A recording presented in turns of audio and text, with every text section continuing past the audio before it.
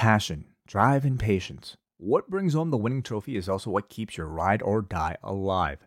eBay Motors has everything you need to maintain your vehicle and level it up to peak performance. From superchargers, roof racks, exhaust kits, LED lights, and more, whether you're into speed, power, or style, eBay Motors has you covered. With over 122 million parts for your number one ride or die, you'll always find exactly what you're looking for. And with eBay Guaranteed Fit, your part is guaranteed to fit your ride every time or your money back. Because with eBay Motors, you're burning rubber, not cash. With all the parts you need at the prices you want, it's easy to turn your car into the MVP and bring home that win. Keep your ride or die alive at ebaymotors.com. Eligible items only. Exclusions apply. BetMGM has an unreal deal for sports fans in Virginia. Turn $5 into $150 instantly when you place your first wager at BetMGM. Simply download the BetMGM app and sign up using code Champion150. Then, place a $5 wager on any sport. You'll receive $150 in bonus bets, regardless of your wager's outcome. And if you think the fun stops there, the King of Sportsbooks has plenty of surprises in store. Check out daily promotions, same-game parlays, live bets, and so much more. Download the app in Virginia today and get $150 in bonus bets instantly from your first wager. Only at BetMGM. BetMGM and GameSense remind you to play responsibly. See BetMGM.com for terms. 21 plus only. Virginia only. New customer offer. Subject to eligibility requirements. Rewards are non-withdrawable bonus bets that expire in 7 days. Please gamble responsibly. Gambling problem? Call 1-800-GAMBLER. Promotional offer not available in Washington, D.C. Hello, everyone. It's John Pollock, and this is your UFC 297 review from the card that went down on Saturday night from the Scotiabank Arena in Toronto, Ontario. It was certainly not the card of the year, but it was an event that had many stories going in, many stories coming out of it. The key ones being that we have a new UFC middleweight champion in Dricus du Plessis, who defeated Sean Strickland on Saturday night in a very close fight that can be argued both ways, and we'll get into that and the breakdown of that fight. And Raquel Pennington becoming the newest UFC women's bantamweight champion. She defeating Mayra Bueno Silva by unanimous decision and continues the lineage at 135 pounds. We will talk about that as well. Not a great night for Team Canada, as the sole women that got their arms raised, Jasmine Jasdavicius and Jillian Robertson, were the only ones to represent Canadians with W's, because all of the male Canadians on the card suffered defeats. This was a other side of the coin performance when it comes to the contrast with UFC 289 last June. A pretty magical night in Vancouver. This was a case of sort of I'm not even going to call it a step back. It was a sense of, this was a bit of a litmus test when it came to a lot of the narrative going in. It's an easy story to go with, the state of Canadian MMA, that, of course, one card becomes that deciding factor. But it's really not. When you're going into things, naturally, you're going to ask those questions about comparisons to the prior era. There is this monumental shadow that so many of these fighters in this country compete under, that being of a George St. Pierre that was a transformational figure in mixed martial arts, much less just Canadian MMA as well. But we'll talk about all of that. We're going to get into the press conference afterwards. I will discuss that as well. And we are also going to get into some of the news and notes.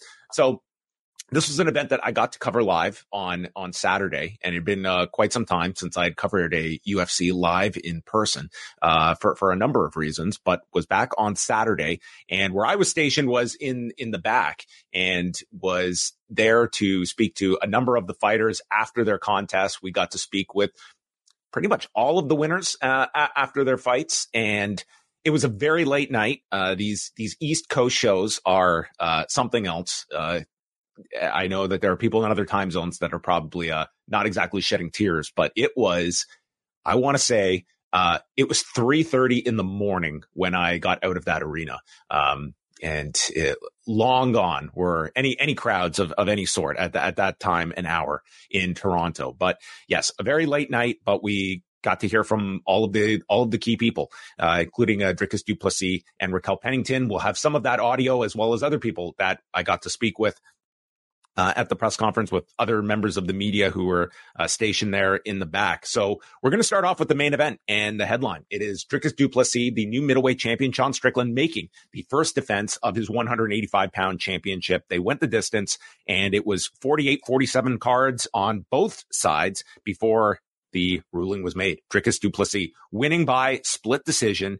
And this was a fight that going in, I mean, you had the questions of, here is someone in Dricus du Plessis, a champion in KSW, a champion in South Africa, and never had he gone to the fourth and fifth rounds. And the conventional wisdom was that's going to be the X factor here, because we have not seen du Plessis go to the fourth and fifth rounds. And that's not a mark against him. That's only an unknown. And that's what we are assessing here. Sean Strickland is somebody that has been, his cardio and his conditioning for those late rounds have been hallmarks for him. This is someone that, I mean, in this fight, we'll go through some of the stats here, but here is a guy that does exceptionally well at distance. He is also someone that maybe more of an underrated aspect to his game is the level of damage that this guy takes to his legs throughout these fights. I mean, in this fight, he absorbed 24 leg kicks throughout the fight. And really, you could not see a diminished Sean Strickland when it came to that. We go back, and against Israel Adesanya, he absorbed 34 leg kicks. I mean, this is somebody that can just kind of walk through that damage. And he is, as much as the personality of Sean Strickland is so focused upon, and you see him throughout fight week and screaming like to the death. When he is in there, he is locked, he is dialed, and this was someone, like, his jab was sensational on this night, and Dricus du Plessis was wearing the effects of that jab throughout the fight. Both of these individuals, I mean, they were trying to create as awkward a style for the other to figure out, and both had to go through significant damage very early in the fight. Dricus du Plessis had his left eye shut and said it was the first time in his career that he couldn't see out of one eye. And it was in between rounds. He was able to get the swelling down, but that was one handicap he had to fight through. Sean Strickland later did post a statement just about the fact of a headbutt that he had to weather. Dricus du Plessis, at least at the press conference, did not recall any such collision of heads during the fight. But I mean, that sometimes is, many things can occur in a fight that maybe you are not aware of at the time, but that remains to be seen. I'm sure both men will be looking back at these 25 minutes. This was following a championship fight in the bantamweight title fight that was not exactly having this audience at the edge of their seats. It was, you can certainly separate the story of Raquel Pennington winning a championship after all these years with what the actual fight was in a vacuum. It was not a tremendous fight.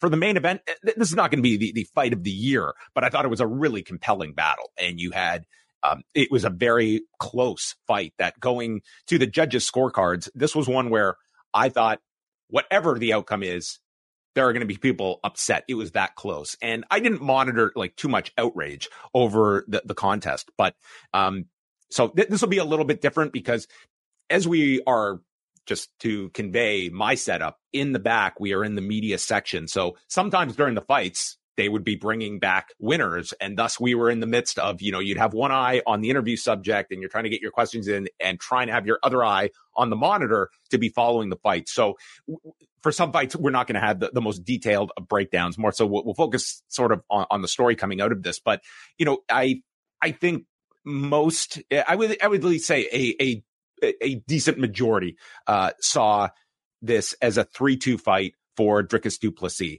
I scored it 48-47 for du Plessis, thinking that Strickland won rounds 1 and rounds 5.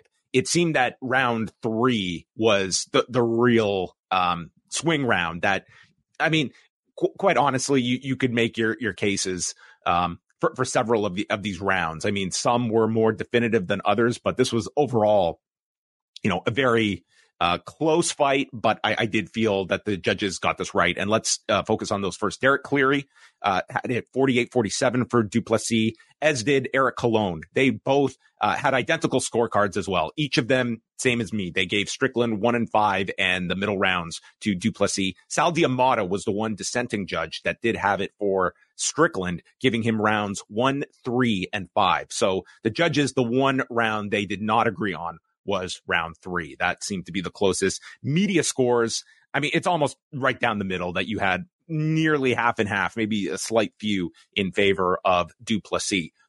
In a nutshell, I think we have a middleweight title picture that the immediate question is Israel Adesanya and how long he is going to be out. There were some whispers that he might have been in Toronto to be seated cage side to watch this fight. Did not appear in Toronto on Saturday night. That would be maybe your front runner to be fighting Dricus Du Plessis. But the question is Israel Adesanya. I mean, his comments had been, I mean, he's sort of talked about taking a while away before coming back, but certainly he would seem to be the front runner to fight Dricus Du Plessis next. In the absence of that, there is Khamzat Chimaev, whose name is being thrown out. Dricus Du Plessis certainly does not seem sold on the idea of fighting Khamzat Chimaev, given that he has had one fight against really a converted welterweight in Kamaru Usman in terms of a high-ranking opponent at 185 pounds. But I think that we have a group of middleweights that could very well be seeing each other several occasions. I do not think this is the last Dricus Du Plessis-Sean Strickland fight we are going to see.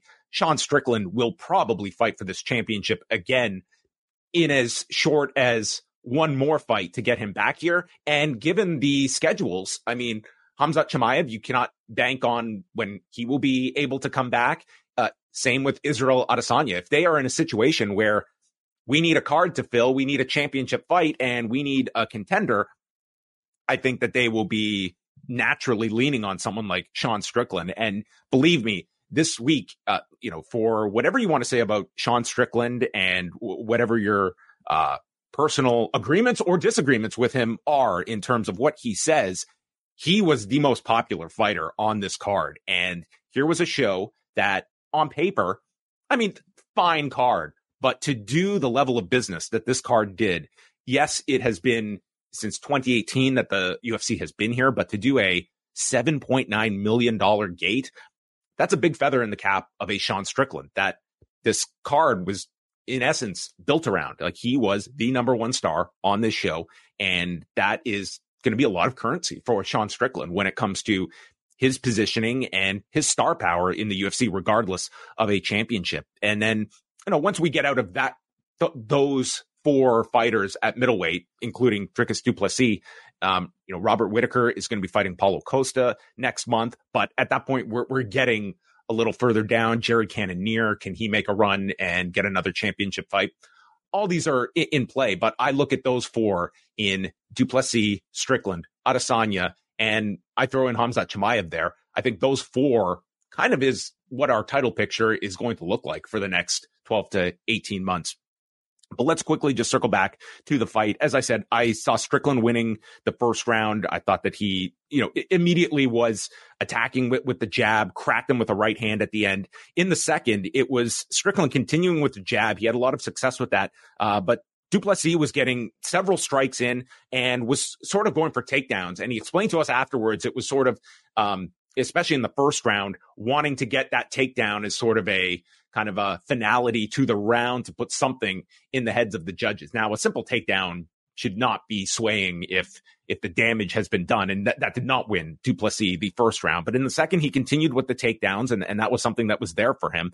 And Strickland gets cut by the right eye. This is when Du Plessis already has his left eye swollen. So both were dealing with those issues with their eyes and that ability to handicap them.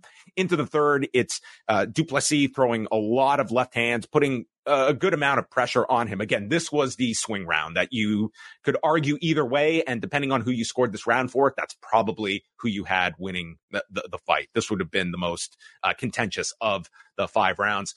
Another aspect to Du Plessis, and we'll hear from him in a minute discussing this, was his success with the kicks. He was found those openings. He was exerting a lot of energy, but this was not a guy in Duplessis who was emptying his gas tank. I mean, he put a lot of energy. He put a lot into his output, but was someone that he was good for the 25 minutes. I mean, that question was answered on this night in terms of Duplessis and what does he look like if a round 4 and a round 5 presents itself to him. But going back, we go to the 4th round, and Strickland is continuing to land with his right, was having some good success before a trip takedown. And then it was Duplessis getting on the gas here and landing with a combination. There was a head kick and then a takedown. It seemed like that was sort of his exclamation point at the end of several rounds, was getting in that final takedown. And then in the 5th round, I thought this was the best round of the 5. And it was a Strickland round. He was entering, he was connecting, and both of them. It was interesting to hear the audience that was so pro Strickland. And by the 5th round, flipping, and you were getting the DDP chant at the Scotiabank Arena. But Strickland was still utilizing that jab, but body kicks from Duplessis, and both men just kind of going for it in these final 60 seconds before the judges read the scorecards. Strickland exceptionally gracious in defeat. This was not, did not treat this like it was a robbery or complaining. He was very respectful towards Dricus Duplessis, and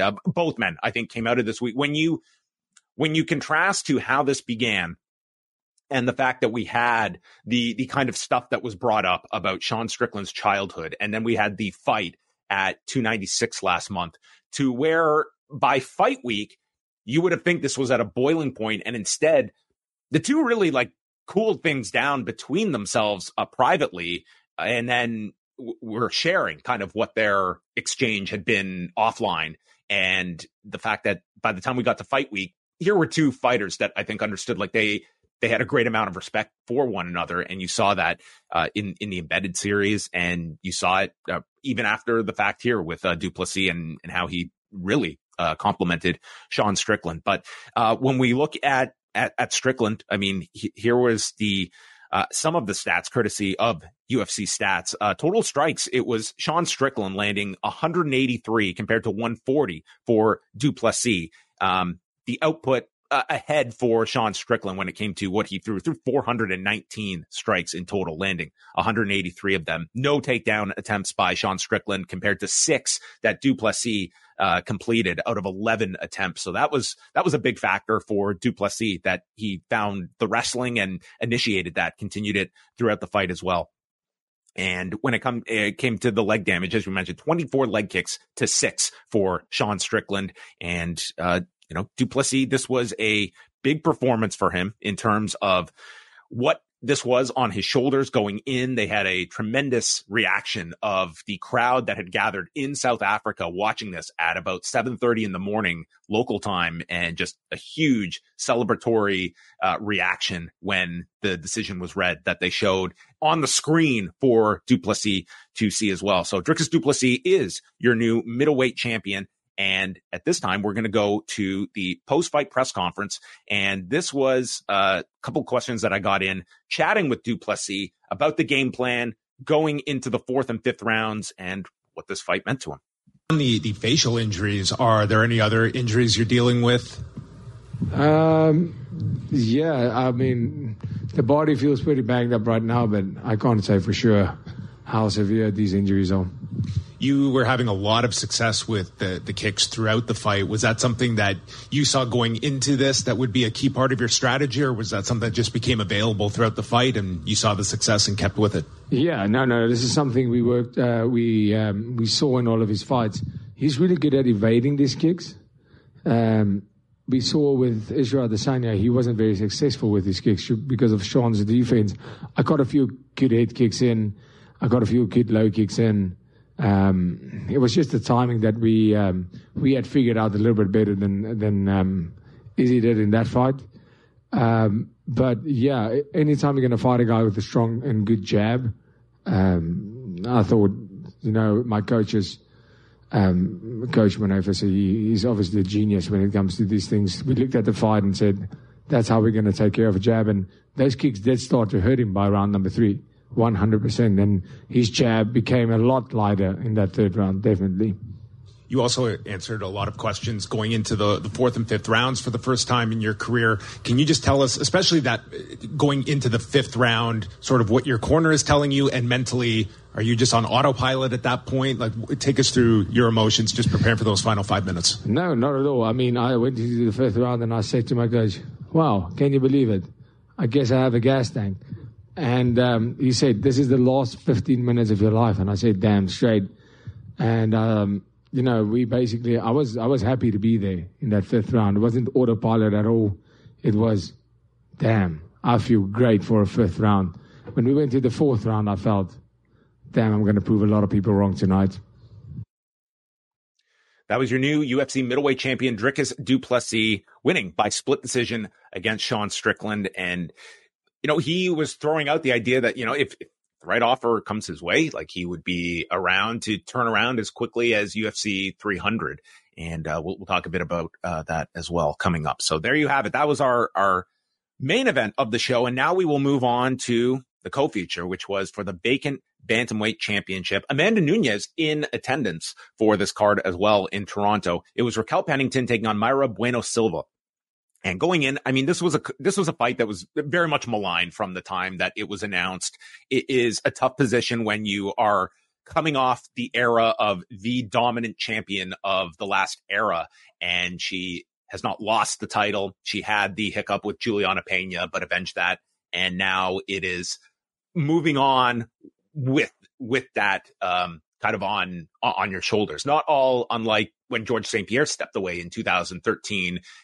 Little different circumstances there when you had such a close fight with Johnny Hendricks, and many people thinking Hendricks beat George St. Pierre. And then Hendricks, when he became the official welterweight champion the next year, he was accepted a lot more in terms of that because of the performance against George. We have seen Amanda Nunes against Raquel Pennington, and this was her first championship fight since that time back in 2018. So this fight, I think just in the most basic of terms, I thought that Mayra Bueno Silva was in over her head in this fight. It was easily the biggest fight of her career. You know, the Holly Holm performance was a really spectacular one, and submitting a former champion in Holm. But I think some of that got clouded with the drug test afterward that she explained was for her ADHD medication, that she tested positive for this Ritalinic acid. Not to say that like you downplay the performance from that, but I don't think she fully got the effect of that win. That going into this fight, I mean, at essence, I mean, this is not as though she was just so overmatched on paper going into this fight, but I think people realize like this is going to be quite the transitional period for the women's 135-pound weight class, and that will continue after this fight. They went the full 25 minutes, and Silva, I did think, won the first round. She was after eating a pair of elbows, she started landing knees from the tie clinch and got the takedown by the fence and got Pennington's back. And as Pennington stands, Silva is still on the back and drags Pennington down and secured the back and landed punches from behind. And you thought, like, this is a path to victory in terms of if she is able to secure back control on a semi-consistent basis in this fight, those submission opportunities are going to present themselves for Silva. But Pennington had the better wrestling. She was able to get on top and leave Silva on her back, where she absorbed a lot of strikes. This was the reversal in round 2. In the third, it was Pennington working on top in half guard, connecting with hammer fists. Into the fourth, the crowd is getting very restless by this point. Silva did try for a rear naked choke, but Pennington got out of danger, and some big hammer fists on top. Ends the round on top with an elbow. So it was the top game pressure from Pennington that was banking these rounds. And wash, rinse, repeat in the fifth round. Pennington's mounted Silva in the fifth, threatened with an arm triangle, and then resorted to ground and pound. And Silva did stay on the back as Pennington kicked away. This was Silva just, I think at the end of this fight, like, here you are, you're well down on the scorecards, and she just stayed on her back. And Pennington just kicked away at her legs. It was a very uneventful end to what was an uneventful fight, but one that does come with the significance of Raquel Pennington after all of these years being in the UFC for over a decade and becoming the women's bantamweight champion. Scores were 49-46, 49-46, and 49-45. Your winner, Raquel Rocky Pennington. The clear direction is Juliana Pena. That would be the most logical contender to be fighting Raquel Pennington next. I think that is all but assumed at this point coming out of this fight. And again, I think you do have to separate. There's going to be a lot of criticism for this fight, but at the same time, I think a lot of people that look at Raquel Pennington, I mean, this is somebody that, they brought this up on the broadcast, like breaking her back at the age of 19. And then in 2017, a devastating knee injury that would have retired some fighters. What she has come back from is incredible. And there are not too many fighters that you look at that are, 10 plus years into their UFC tenure that are fighting for a UFC championship. Now, that does come with the caveat. This bantamweight division is in flux, and there's not a dearth of contenders. You do have the obvious one at this point in Juliana Pena, but I think you're talking about a division that is standing on the shoulders of giants in Ronda Rousey, in the, I would, couple that era with Miesha Tate and Holly Holm, and then Amanda Nunes as well, who from 2016 onward has been the dominant force, save for the one loss to Juliana Pena. But here we are going to check in with Raquel Pennington. I actually thought this was like the most insightful answer that I personally got on the night from Raquel Pennington. If you rewind back to Media Day on Wednesday, I mean, she was speaking about the fact that she was just in such a positive space. And I asked her on Wednesday about the first championship fight she had with Amanda Nunes and whether that was considered sort of the be all end all for her, was this championship. It is feast or famine, win or lose against Amanda Nunes. And this was the opposite. This was another fight to her. And this was not the be all end all. And so I wanted to kind of expand on that. We heard her answer beforehand and now after the fact of just what this fight meant to her. So here is your new bantamweight champion. At Media Day on Wednesday, you were stating how great your mindset was throughout this camp going into this fight and trying to just treat it like any other fight. Was that the case as the days got closer, the hours got closer, or were you just having a great poker face this week going into it? No, I mean, it's been a great week and my mindset has been really good.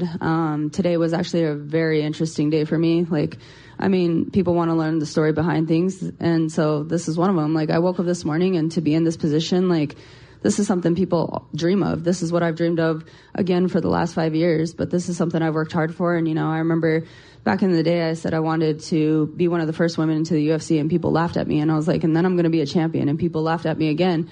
And to get here, and I woke up this morning and literally questioned everything. If you can't hear it in my voice, I woke up so sick. And I had to spend a lot of the morning talking with my coaches, my sports psychologist, Tisha. I had to dig deep and pull out and really find the champion mindset, because as a person, I did break this morning, but it wasn't a poker face all week. I've been solid in my thoughts and everything that I was going to go out there and do. And then it took I sat here and did a session with my sports psychologist and slowly started gathering myself. And then they brought my little girl around and I seen how beautiful she looked. And I was like, all right, I'm not quitting. I'm going out there and I'm doing this. It doesn't matter how I feel. So that was Raquel Pennington. I just thought that was such an insightful answer that you get into the head of a fighter going into however she wants to define it, whether it's just another fight for her or it's everything wrapped into 25 minutes. The fact is that it's a huge moment in your career, and the mental side of it is so there's a reason why we fixate sometimes, maybe too much sometimes on the mental side of fighting, because that is such a huge element to it. And even somebody that is coming in with that proper mindset and the experience of fighting for a championship, that here the day of, this is what a fighter is going through. And I just thought that was a very revealing answer in terms of just getting to the cage for herself on Saturday, and is now a bantamweight champion. So let's move on. Next fight up was, so this was the end of the run of Canadian fighters. Mike Malott was leading the charge into UFC 297 and looked to be on his way to getting his arm raised at the Scotiabank Arena. But Neil Magny, the veteran of now 30 UFC fights going back to 2013, huge come from behind victory in the third round. Mike Malott was attacking with inside leg kicks early on in the second, got a takedown, worked to half guard, mounted Magny, and it seemed that he was just moments away from a decision victory. Got another takedown into the third and is working inside of Magny's guard, tried for a guillotine and gets thrown down to the mat, and it's Magny with the ground and pound, and then he moves to mount and finishes Malott with 15 seconds to go in the round. I mean, if this goes 15 seconds more, it's a 29-28 win for Mike Malott, and Neil Magny gets the victory. There was quite a great story that Neil Magny shared afterwards, is that he had a 6 a.m. flight out of Toronto to get home for his son's 4th birthday, because a year ago he missed his son's birthday because he was in Brazil. That was the fight against Gilbert Burns, and he missed his son's birthday. So he was probably going to be going on no sleep, and at least does have the W on his way home. For Mike Malott, I mean, this is his first loss in a decade, and one that I think this will certainly show you, like, this kind of adversity and how he comes back from it. He is, I think, still a very highly touted prospect at 170 pounds, and he is now 3-1 in the UFC, but it has been a long time since he sustained a loss. We're talking over 9 years since the last loss, and that was way back against Hakeem Dawodu. This will be a challenging recovery for a Mike Malott in terms of like how he handles it on the mental side of being in Toronto and being so close to victory. But sometimes that one step back can be what propels you into the evolution of your career. Like, Mike Malott he is 32 years old, certainly not at an age where you can discount him making a run at welterweight. But it was a big win for Neil Magny, who remains sort of like just this Iron Man at 170 pounds. And with the number of fights that he has had, and I mean, afterwards, very characteristic, just stating he wants to stay busy in 2024. And I think everyone looking at his history believes that he will. When you look at the quality of fighter that it takes to beat a Neil Magny. Like, yes, you look at his UFC record. He is now 22-8 in the UFC, which the first thing that jumps out at you is the number of UFC fights. That alone is impressive. And then when you look at 8 losses, it's like, okay, that's a fair number of losses. Listen to these names that get to claim a victory over Neil Magny in the UFC. Damian Maia, Lorenz Larkin, Rafael Dos Anjos, Santiago Ponzinibbio, Michael Chiesa, Shavkat Rakhmonov, Gilbert Burns, and then Ian Machado Gary. I mean, like, that tells you why there is like Ian Gary. That was a quality win for him against Neil Magny when you're talking about being in fairly elite class at 170 pounds that are able to hold a victory against Neil Magny. Moving on down the card, and next we'll go to Chris Curtis taking on Marc-Andre Barriault, and this one also going the distance. And this was a pretty rabid crowd. Chris Curtis came out to Edge's theme music, Adam Copeland by Alter Bridge. Not going to the worst name of a song maybe in recording artist history, but Chris Curtis getting the win by split decision, 30-27 twice, and one judge 29-28 for Marc-Andre Barriault. This was one where we were just super deep in interviews, so I really only got to see much of the first round. So apologies for the lack of analysis on this fight. But Curtis now improves to 5-2 with a no contest throughout his UFC tenure. He had been coming off a no contest against Nasruddin Imavov back in June at 289 on that card in Vancouver. He's had many fights in Canada, and also a training partner with Sean Strickland. So he was excellent at the post-fight press conference. If you want to go seek that out, and just like, speaking about Sean Strickland and his own reaction to the fans here in Canada as well. And sort of, the crowd got on these two for, I guess, their perceived lack of action that there was in this fight. And, Chris Curtis was after, like, joking, like, hey, I'm sorry, we didn't kill each other. But Curtis gets the W here, and, a good win at middleweight. Marc-Andre Barriault is someone that, has largely been a 500 fighter in the UFC and had won his last 2. So running into a speed bump here in Chris Curtis. The pay-per-view main card opened up with I would say, pretty important fight at featherweight with the undefeated Movsar Evloev defeating Arnold Allen by unanimous decision. And the big question of this was going to be the wrestling. Like, Evloev has outstanding wrestling and believes he has the best wrestling at 145 pounds. Arnold Allen is his takedown defense is exceptional. And that was going to be sort of where the rubber meets the road in this match, and who was going to be able to dictate things. And it was Evloev getting the unanimous decision, scores of 29-28 across the board. And let's take a look at the judges' decisions here.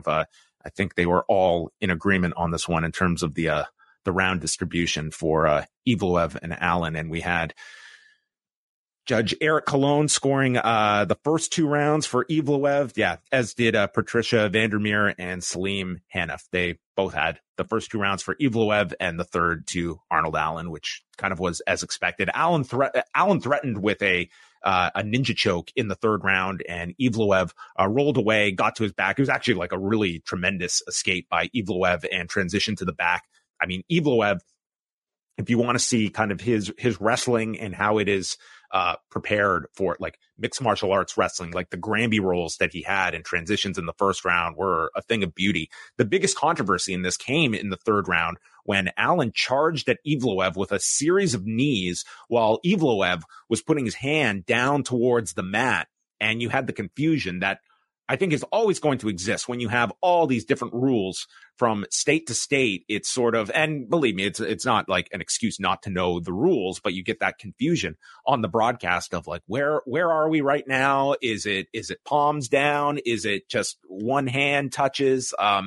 In this case, like neither knee was down. So you were like, quote unquote, playing the game here with the hand down.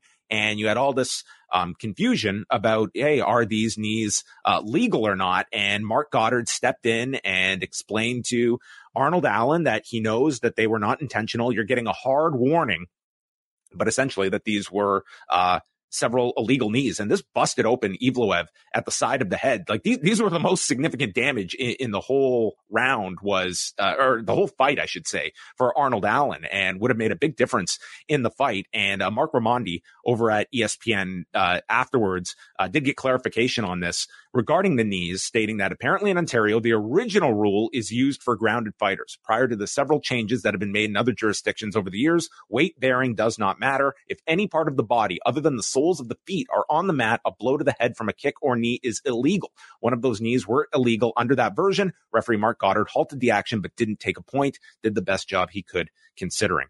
And there you go. So that was, I would say, the biggest controversy when it came to the rules of the fight, and stating that at least one of these knees connected while the hand was down for Evloev. But the fight did continue, Evloev getting the unanimous decision, and this will propel him. I mean, he is now in the mix at featherweight at 18-0. He is someone I don't think he's fighting next for the title. You have Volkanovski and Ilya Topuria next month, and maybe Evloev has another fight in his path, but at the very least, I do envision that he is going to, like, at worst, I think he's probably headlining a fight night next. I think we're due for a 5-round Movsar Evloev fight at 145 pounds, and that will become very interesting, especially if you're taking a Max Holloway out of the mix. Like when he goes up to take this fight with Justin Gaethje coming up in April, is this just a one-off for Holloway like we saw against Dustin Poirier at 155 pounds and he reverts back to 145? Or if Holloway's out of the featherweight division, I mean, it is a clear path for several contenders, because that was one of the interesting factors of, Holloway taking this fight with Gaethje, is that, if Topuria wins this title next month, like Max Holloway is right there. So anyway, Movsar Evloev, Dana White was not as complimentary about this fight, but it was, still to me, it was like one of the more intriguing fights on this entire card. For some, it was the most intriguing just because of, a real quality opponent in Arnold Allen and what this meant for Evloev past this test. Let's quickly go through the undercard here. So, again, not a great night for Canadian content. Garrett Armfield defeated Brad Katona by unanimous decision. I gave, Armfield the second and third, Katona winning the first on my scorecard. Garrett Armfield, I mean, he has a great gas tank, and he was able to deal with Brad Katona, who was very aggressive with his takedown attempts, and Armfield just kind of met him in the pocket, landing with a lot of right hands, particularly in the second round. And it was Katona getting the takedown late in the second, but Armfield right back up, and Katona just working for more takedowns in the third before we went to the judges' scorecards. Charles Air Jourdain and Sean Woodson, this one also going the distance, and this had the most unique reading of scorecards and reactions afterwards. So we had a split decision win for Sean Woodson, and first of all, I had it 29-28 for Sean Woodson, winning the first and second round. Woodson just has this guy is a featherweight with a reach of 78 inches. He had a 9-inch reach over Charles Jourdain, and that's is just an incredible wingspan here. And Woodson he's a very awkward striker to decipher and to work around, and I think you could sense that with Jourdain. Jourdain did threaten with a guillotine in the third, but Woodson popped out his head, and we went to the scorecards, and the card was read accurately, but Charles Jourdain, after it's announced as Sean Woodson winning, Jourdain is the one that celebrates. And momentarily, Woodson is watching Jourdain and just accepting that he lost. And then later, it was just so loud they could not hear. And then you just had like almost this like pause. And then you got to just watch two men that were suddenly winner, loser, and then flip spots. And all of a sudden, it's Woodson realizing, oh, no, you won. And Jourdain, oh, no, you lost. It was bizarre that you would have to watch here. Woodson explained to us after, like, he had a really rough training camp here, nearly had to pull out, and stated that of the actual time he had to prepare for this, he had like 3 weeks in total of real training for this camp. But, he's a great personality, and he came into this an underdog. I mean, Jourdain was a minus 205 favorite going into this fight. So for Sean Woodson, like a very nice record on paper. He's now 11-1-1 at featherweight and unbeaten in his last 5 contests. Serhi Sidi and Ramon Taveras. This was supposed to be a bantamweight fight, but Taveras came in at 139.75 pounds. So just about 4 pounds over the limit of 136. This was a rematch from last September when they met on the Contender Series, and Sidi won that fight by TKO. But there was a lot of contesting of that fight, of it being an early stoppage. So they booked the rematch, and they had a war for 3 rounds. Like, certainly, fight of the night went to the main event between Strickland and Plessis. You had Taveras missing weight, and therefore you're typically not included in any bonuses, but this could have been your fight of the night. And I think for many it was. I thought Taveras won the first round with his body shots that did seem to affect Taveras. In the second, Sidi, he got his nose busted open, and he was leaking. It was a faucet coming out of his nose that he had to contend with. Taveras is stopping multiple takedowns, and then Sidi continues to go to the body, landed a head kick, and then followed with just tons of pressure here. So I had it even going into the third.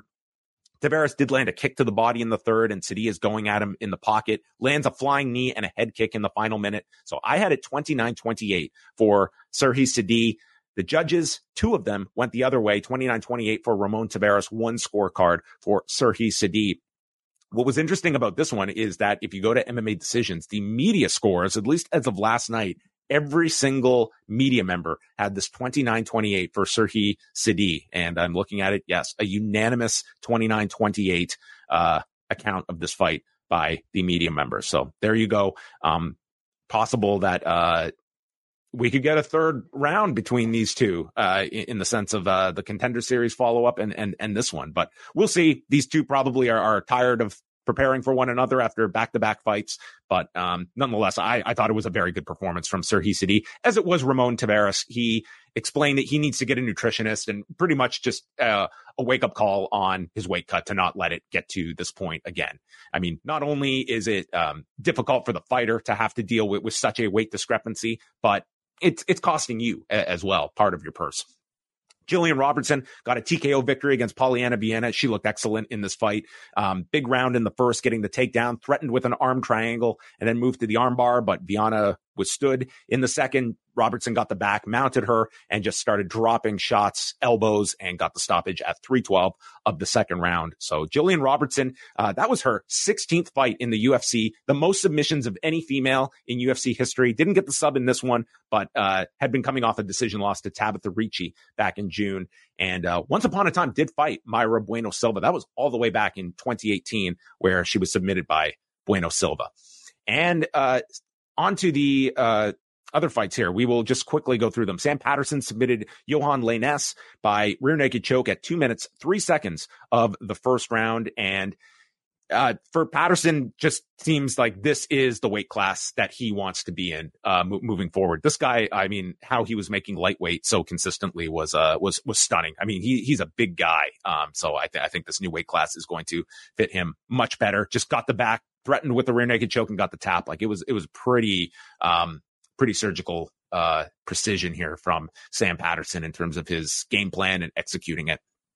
Jasmine Jasdavicius defeated Priscilla Cachoeira by anaconda choke, 4:21 of the third round. This was a massacre. Jasdavicius just destroyed her. The official count was 326 total strikes landed for Jasdavicius to 26 for Cachoeira. One of the judges, Sal D'Amato, gave the second round a 10-7. Not too often you see a 10-7, because when you're talking about a 10-7, odds are the fight should have been stopped if we're talking about a realistic 10-7. But they didn't need the judges' scorecards, because in the third, Cachoeira actually landed a pair of strikes on the feet, but then Jasdavicius got her down to side control, and Cachoeira is just a mess here. She is bleeding all over the place, and Jasdavicius worked from north-south, got the mounted choke, and submitted her with the anaconda. 4:21 of the third round. And what happened was on Thursday, actually, it was Jasdavicius that got contacted that that Cachoeira was having trouble making weight, and they ended up contracting this at bantamweight instead of flyweight. However, Cachoeira was still docked 30% of her purse. So it wasn't a case of just moving it to another weight class and all was fine. Like there was a deduction for Cachoeira. And the card way back in the early hours of Saturday evening, Jimmy Flick getting an arm triangle submission over Malcolm Gordon. This was tough for Malcolm Gordon because, man, he came out aggressive and he was looking really good. Got a takedown in the first and was working in Flick's guard, landing a lot of ground and pound. Then Flick tried for a triangle and Gordon broke out, landing more elbows. And while he's in the guard, Gordon goes for a guillotine and Flick gets on top and turns it into a Von Flue/Von Flick choke. But Gordon withstands, and Flick thought if he had 15 more seconds, he would have got the submission here. He said he heard Gordon gurgling, but got saved by the horn. In the second, Gordon is teeing off with punches, like a lot of aggression here, landed a knee, and then Flick just gets his back, takes Gordon down, and he moves to the arm triangle and submits Gordon at 1:17 of round number 2. And here is Jimmy Flick reflecting on this, and this another fight where there was a weight miss on the side of Malcolm Gordon. Back to the weight cut, you mentioned the pressure you already had on your shoulders coming into this fight.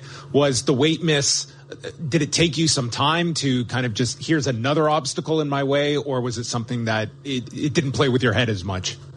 No, it just told me that I knew that he had some quit in him, and all I had to do was find that quit out there. I have no quit in me. If I had some quit in me, I wouldn't have made weight.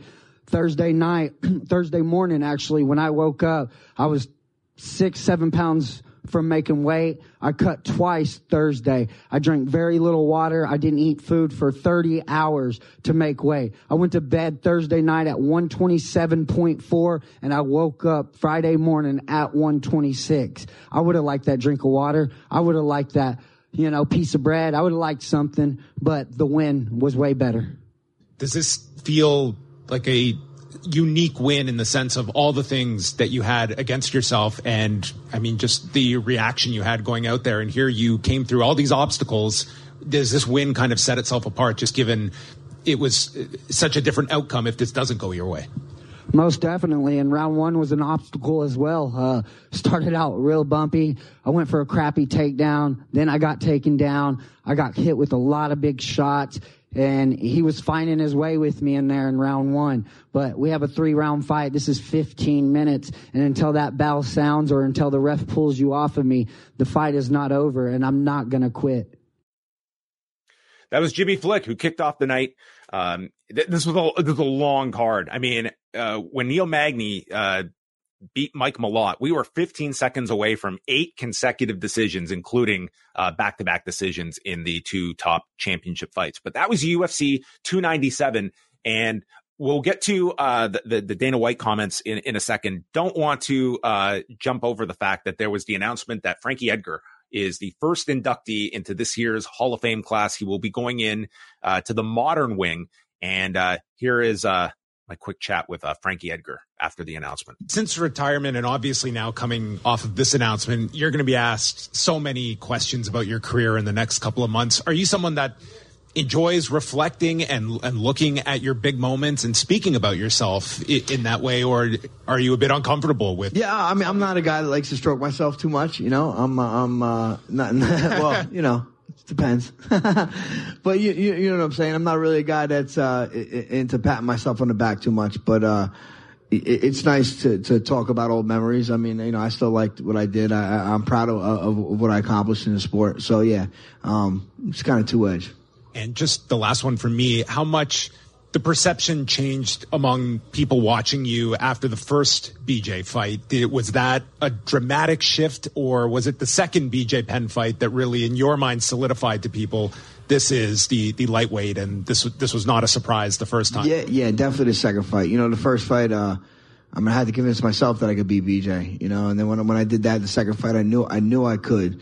So then I kind of was able to put the stamp on it, but that solidified me, I think, and, you know, really introduced me to the world at that moment.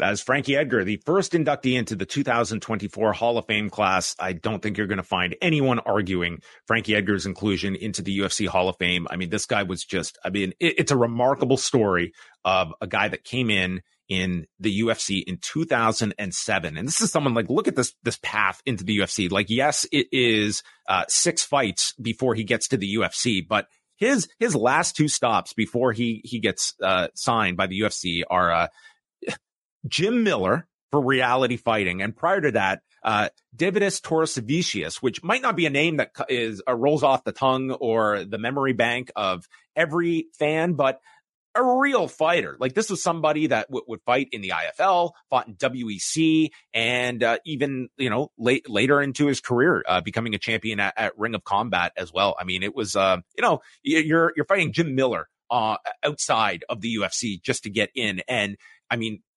his first fight in the UFC is Tyson Griffin, and that's sort of the story of his career, was always the undersized Frankie Edgar who found remarkable success at a weight class he never should have been fighting at. But in 2007, it was lightweight or nothing. This was not the era of featherweight or bantamweight in the UFC, much less flyweight. And, you know, throughout his career, he would challenge for titles at 135 and 145, but he became champion at 155. And, you know, it's interesting. You can look at different chapters of his career. You can separate them by the weight classes that he competed at being a top ranked fighter in all 3 of those weight classes.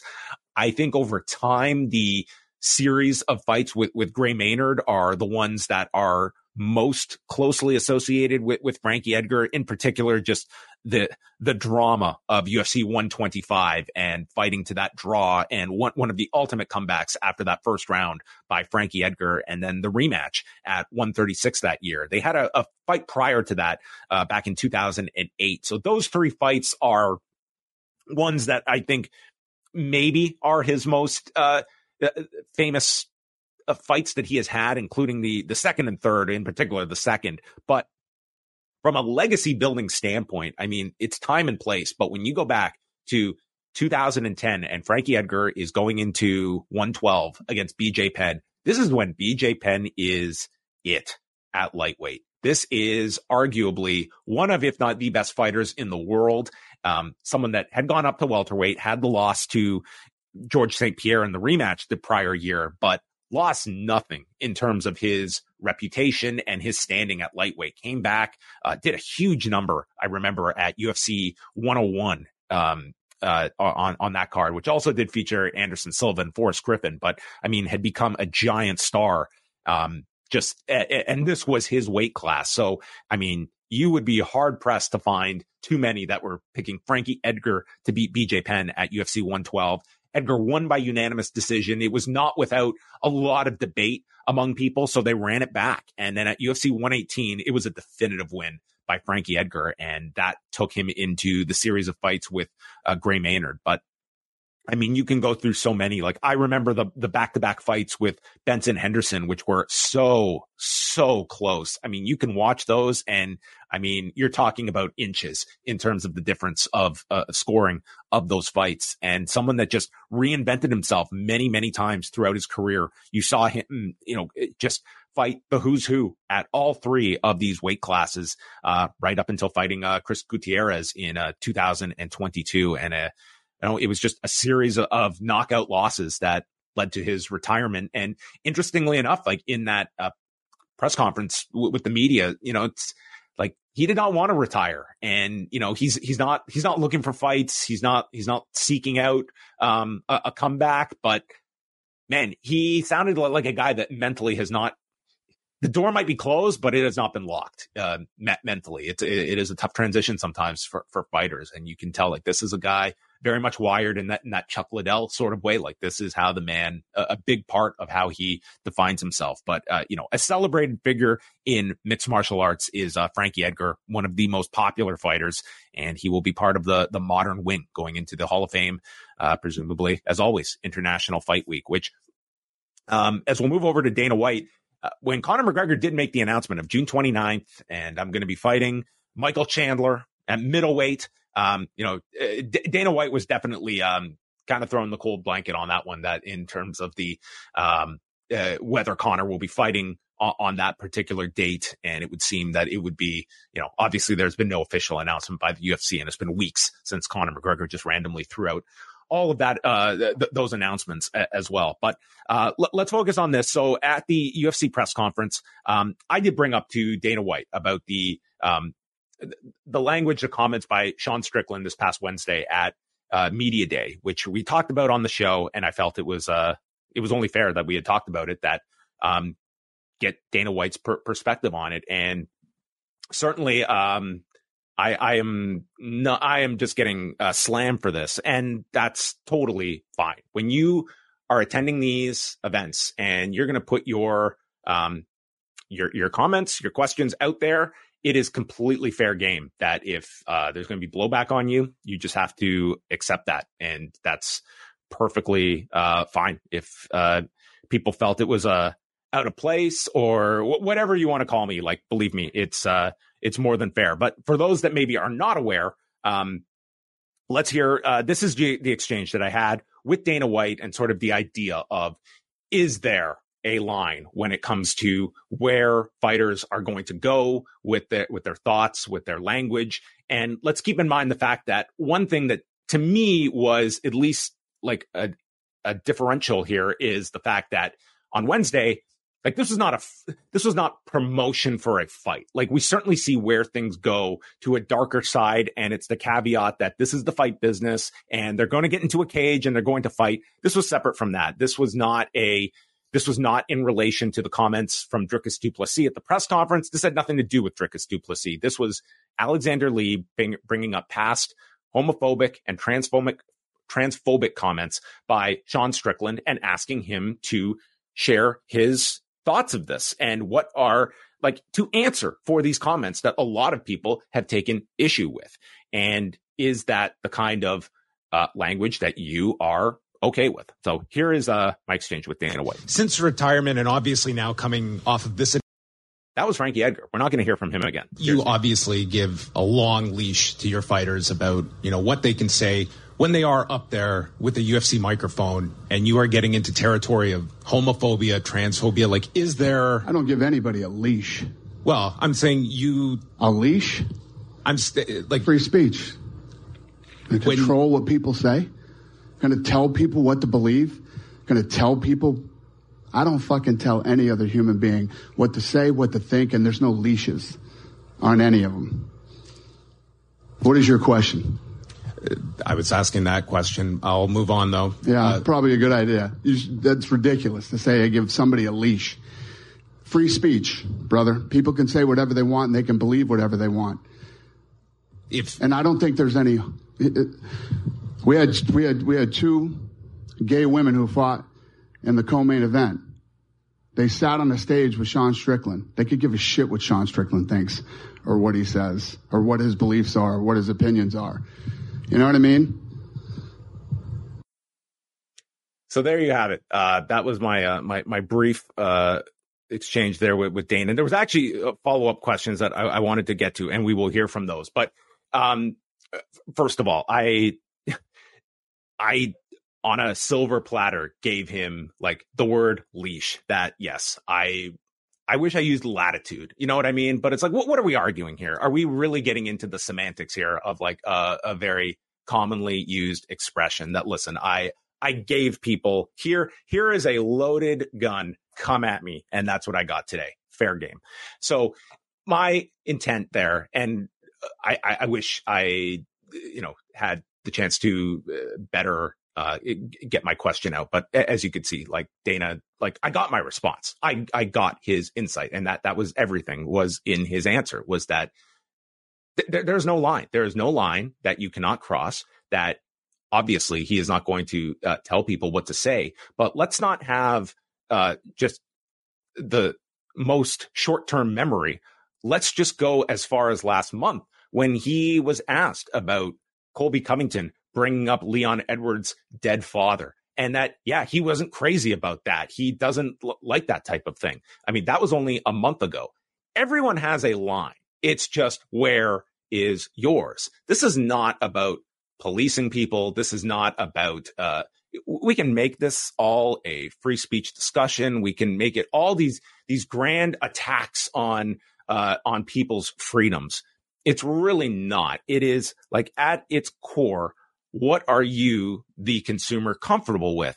Believe me, if you want to go to my mentions, you can see that the latitude, you like that word, is immense, that you can say whatever you want.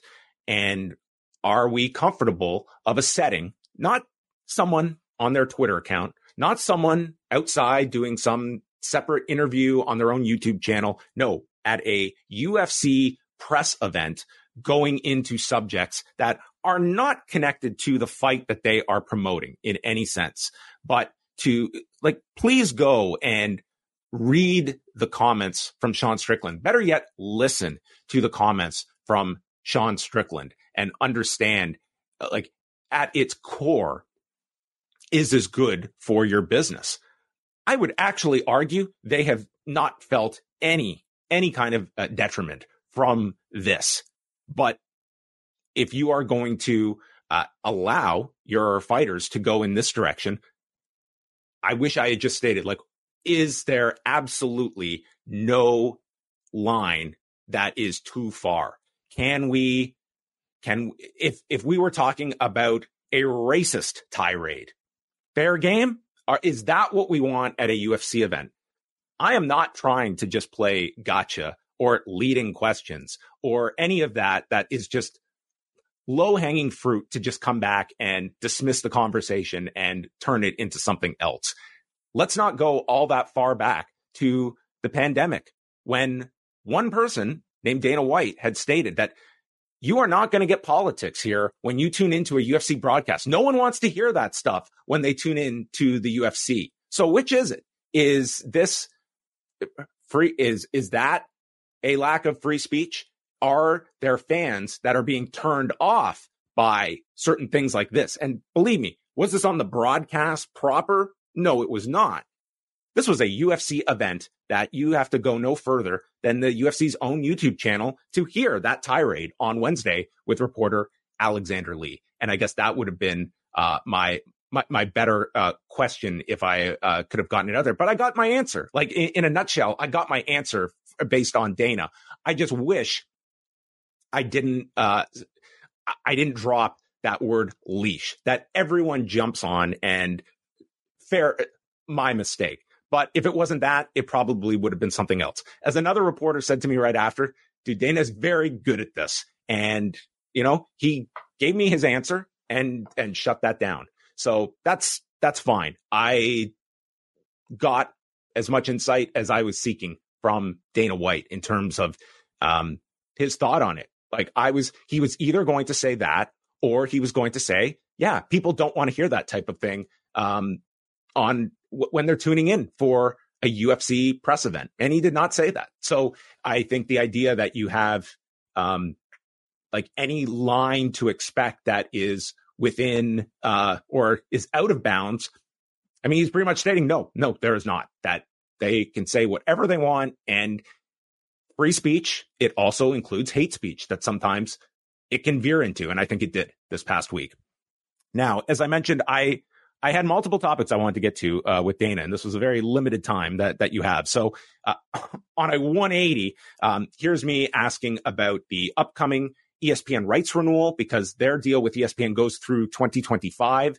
And a couple of months ago, Dana had stated that he was going to be sitting down with ESPN, which is relatively early. Like, you've still got a lot of time left on this deal, and a follow-up about a super weekend with WWE.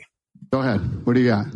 I want to go back as well. A number of months ago, you spoke with Sports Business Journal about that you were going to be sitting down with Jimmy Pitaro and talking about the future at ESPN beyond 2025. That was several months ago. At this point, are you still in the midst of like early negotiations, and are you envisioning post 2025 and ESPN being a big part of those? Yeah, our deal is coming up, and yeah, I believe that talks will begin here with ESPN within the next 3 or 4 months. And my last question, just because Mark Shapiro's talked a bit about the idea of these kind of super weekends with WWE, of going to a site one night, a WWE event, another night, a UFC event.